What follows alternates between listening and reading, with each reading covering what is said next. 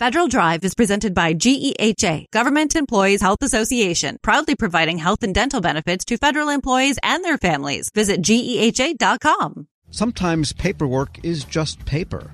A contractor submitted 3 bids for a contract to remove medical waste at facilities operated by Health and Human Services.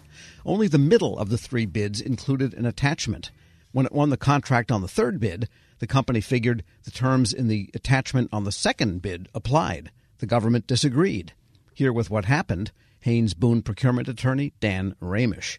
And this sounds like something totally arcane, but the contractor really went in with some strange expectations, sounds like. Yeah, Tom, during the course of bidding or quoting government contracts, often there are documents that are exchanged both by the contractor and by the government. And a question that comes up and is sometimes important is which of those documents ultimately become part of the binding contract between the government and the contractor.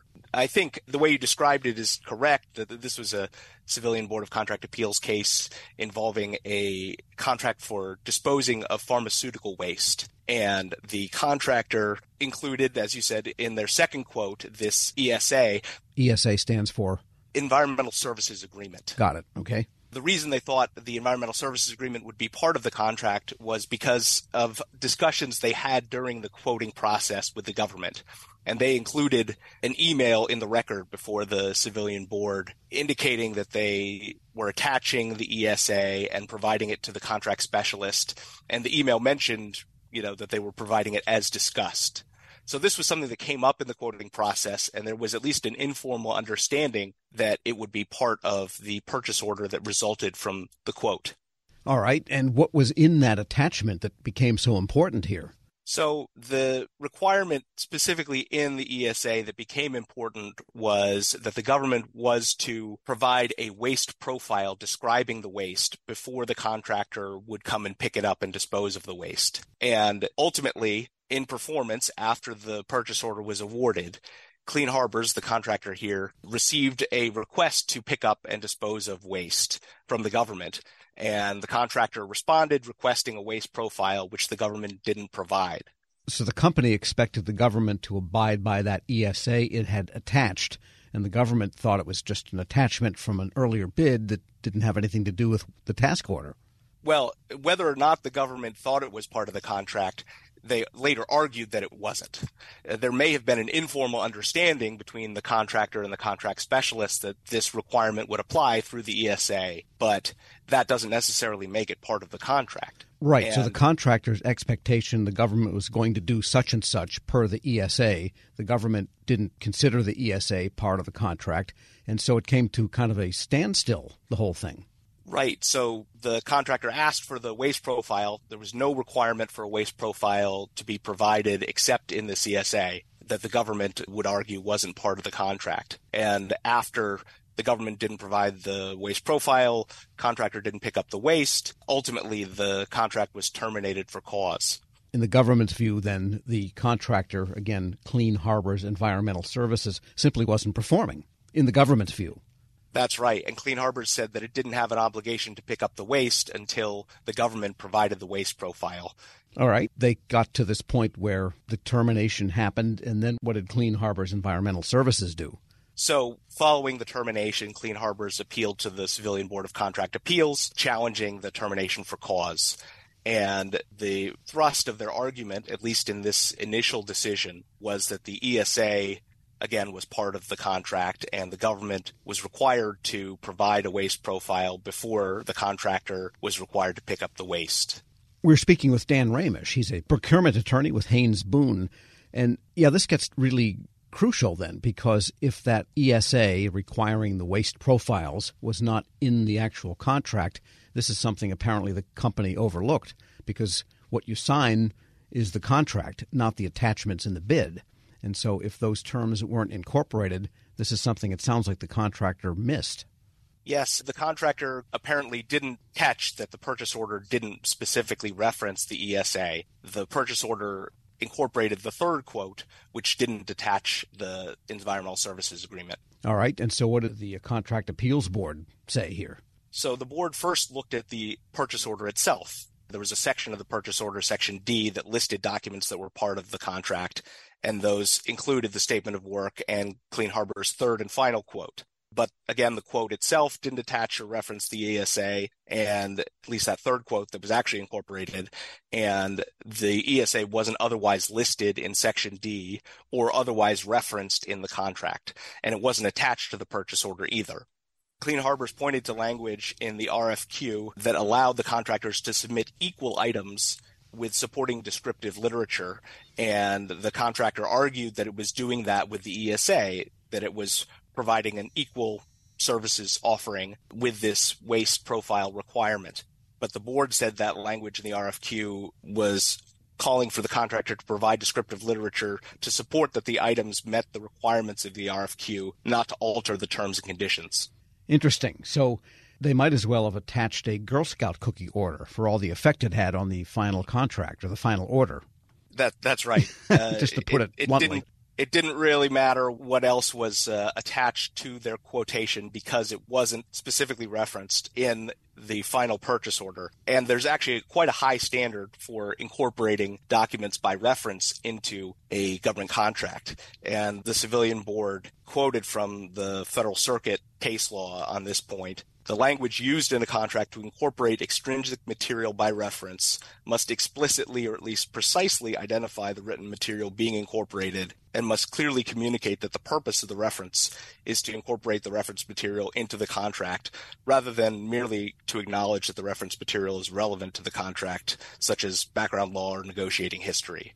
And there you have it. So it's got to be explicit and carry over into what is eventually signed by the two parties. That's right. If there's no mention of it in the contract, unsurprisingly, it doesn't automatically become part of the contract just because it was part of the discussions during the quoting or bidding process. Right. And the Civilian Board of Contract Appeals also looked at the content of that attachment and found a bunch of other things that the government could not have complied with even if it wanted to. That's right. So the ESA didn't only include this waste profile requirement, but it also specified application of Massachusetts governing law, and it provided for different payment terms than what the purchase order provided. So inconsistent and illegal terms in that attachment also were factors for the board saying, hey, this couldn't have been part of the contract in any case. Sounds like the contractor attached a piece of boilerplate that nobody proofread to update for federal versus Massachusetts or wherever else they do business. I'm just guessing. I think that's right. And, in the commercial marketplace, documentation is exchanged all the time, and the Battle of the Forms is a common process. But there's a particularly high standard in government contracts for incorporating documentation by reference to make it part of the contract. And this becomes important in some cases for the contractor, but in other cases for the government. For example, the government sometimes wants to rely on particular material included in a contractor's proposal. And so the government also has to be explicit about incorporating a proposal and which parts of the proposal become part of the contract. Yeah, you can see why there is a high bar. Someone could attach the King James Bible or something and then, say, well, we stone you if you don't perform this contract or something.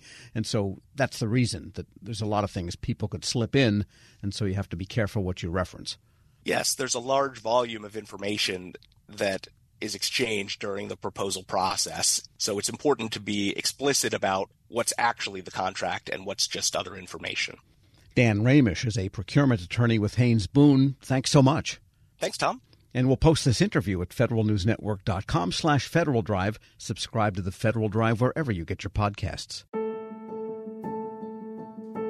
Leadership today, especially within the federal workforce, is being tested more than ever before. As the Cybersecurity and Infrastructure Security Agency's Chief People Officer, Elizabeth Comstetter sees a focus on people as absolutely crucial to her leadership style. Comstetter joined Shane Canfield, WEPA CEO, to reflect on her years of experience leading in the federal human capital space. Hello, and welcome to the Lessons in Leadership podcast. I'm your host, Shane Canfield, CEO of WEPA. Today I'm joined by Dr. Elizabeth Comstetter, Chief People Officer at the Cybersecurity and Infrastructure Security Agency. Elizabeth, welcome. Thank you. Great to be here. In your current position at CISA, one of your responsibilities is ensuring a people-first culture. Explain what that is, and what's the role of leadership in creating and shaping that culture? Yes, at CISA, really paramount to our culture is a people-first driven aspect, so that we are really looking at how do we accomplish our mission through our people. And in order to do that, we really value our people. We want them to feel empowered and supported and respected, and also that their managers care about them. So well-being is important. Psychological safety in the workplace is important, so that all voices and ideas are heard. So I like to call it our North Star. Having a people-first culture really starts with the people in order to get our incredibly difficult mission accomplished. In terms of leadership, which is a great question, I think we all know that culture is really driven by leadership and the behaviors that we allow and we reinforce in our leaders. So we really work at making sure that our leaders are bringing out the best in their people every day. So again, that they feel they can bring their voice, especially an opinion that might not go along with the majority of a group, so that we get that diverse perspective, we get those different ideas and experiences. And that's really where we find that it's important that leaders are purposefully bringing out their talent on their teams to enable our mission. Yeah, excellent. We're going through a culture project at our work now. Oh, great. Yeah, it's been 6 months in the making, and it's going really well, but it is work. Yes. And it requires from the top down. So I'm also involved in that. I hear you. Great.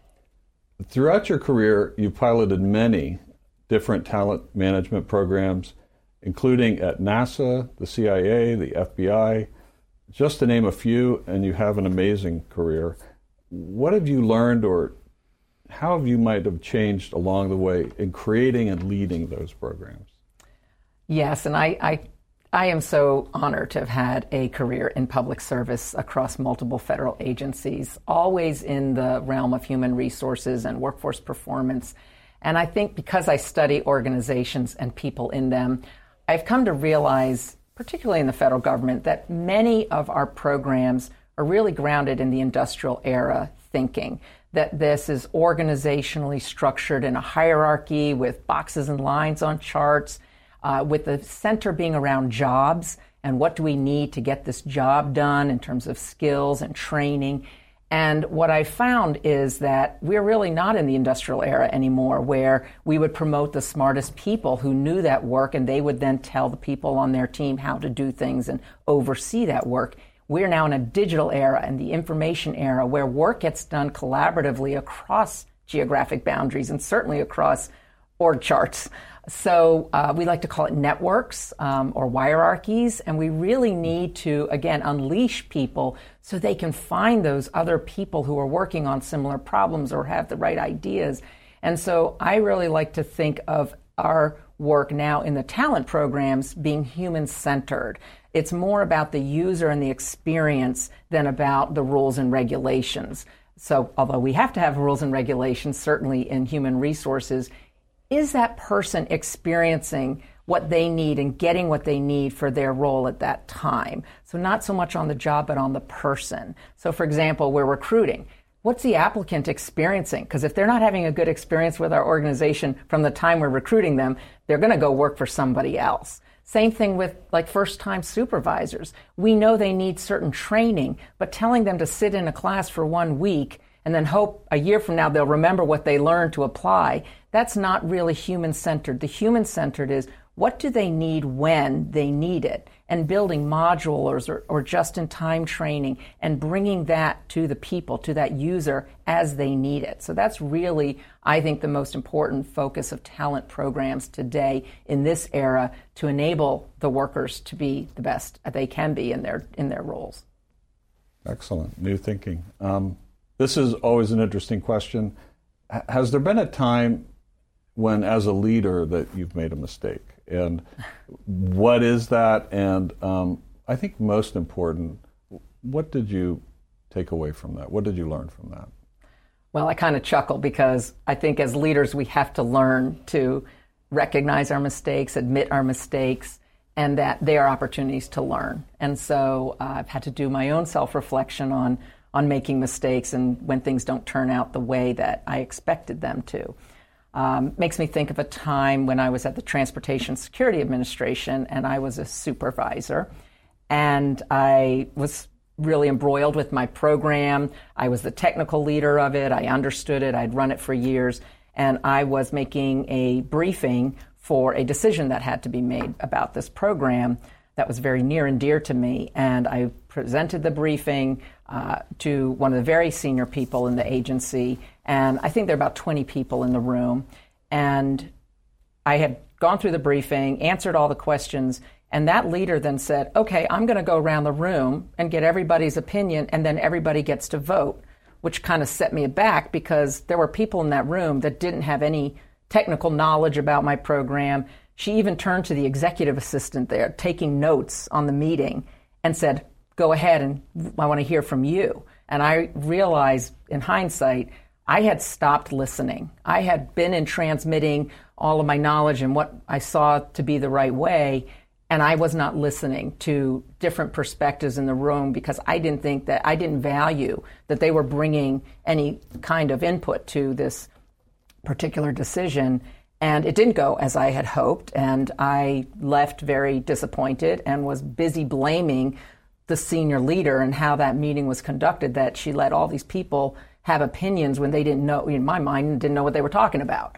And so in reflection on that, I realize, and now as I've moved into more senior leadership positions, I realize that was a mistake, that it actually is really important to listen, especially to people who have different perspectives or at a different point in the career, not just the people who know the program or the technical really well.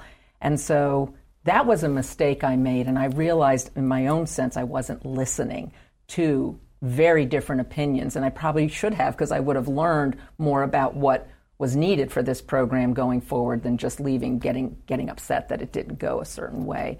So I've really practiced active listening. I've practiced making sure there's very different people on teams and certainly on committees or councils, that we need early careers, people new to the agency, people who haven't walked in the shoes of the technical workforce, because they're asking questions we need to hear for these programs to be successful. Excellent. Your career in talent management means your work is very closely tied to people. And even your title, Chief People Officer, what does that mean to you to be a leader in the federal system with that focus?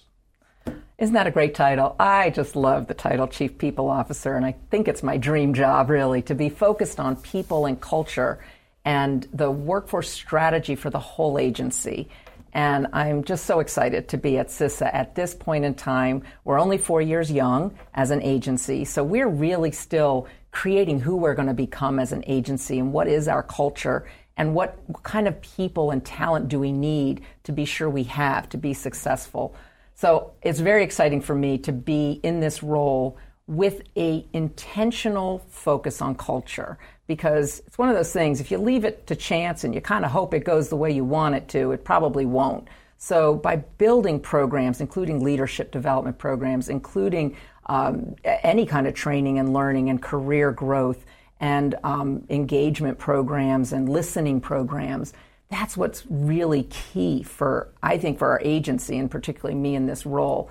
I think in the federal government, we got used to doing annual survey, the Federal Employee Viewpoint Survey that OPM, Office of Personnel Management, runs every year. So we would do a survey and we'd read it and we'd say, oh, this is the opinion of our people. And then we would do action plans, and then we'd roll out certain activities that we would hope would increase engagement. In this era, you can't do once a year and understand what your employees' experiences are, what they need, what's working well, and what needs to improve. We need active, ongoing listening programs. So one of the things we're doing at CISA is having more pulse surveys, having more focus groups and what we call sensing sessions, expecting our leaders to have office hours where anybody can come and just talk about what's going well, what do they need, how are things going, because we feel like it is an ongoing need to hear from our people. And I think in this role and over the years of serving, I've also realized there's never a one-size-fits-all. You know, we think certain people need certain things at certain times in their career. There's no one-size-fits-all. Neither can we also customize everything to every individual. So there's got to be a sweet spot in building really great talent programs, but also, like I said, thinking about, can we do this in modules? Can we make it a menu? Can we do it just in time as people need it so they can practice the new skill or knowledge in their role? So I think we have such great opportunity, again, with the technology that enables us to really focus on how we connect people with their work and their team to get things done in very new ways. This is always an interesting question. Is there a figure, either from your personal life, your past, somewhere in history generally, that inspired you, your leadership style, how you view leadership? There are many figures who have been very inspirational to me, but there is one that sticks out, and that's my mother, Paula Brownlee, who has been a very inspiring leader to me all my life. And I think because, first and foremost, she had a strong family and a strong career. And that's something I always wanted. And I saw her first as my mother, but then I also saw her as a leader in her career and in academia, which was her chosen field. But I always knew her family came first. And as I saw how she balanced different family needs with also a growing and more prominent career positions in leadership, that she had to balance that. And I think I learned from her that you can have both. You have to focus on different things through your career and through your life, but that you don't have to trade one for the other. I've been happily married for 32 years, and I'm a mother of twins who are almost 24 years old. And I've had a great career in public service. So I think that having her as a role model has really helped me find my own courage, find my own confidence, and find my own voice in how I can prioritize the things that are most important to me so that I can actually balance both family and career. And you're doing it well. Thank you. Having known you now for 7 or 8 years, and worked alongside you, your passion is infectious. Thank you. Your intelligence and the thoughtfulness with which you approach all of these issues, it's an honor for you to be here, and thank you for your time. Thank you very much. I'm Shane Canfield, CEO at WEPA, and until next time, have a great day. Find the full podcast and future episodes of Lessons in Leadership on the Federal News Network app and anywhere you enjoy your podcasts.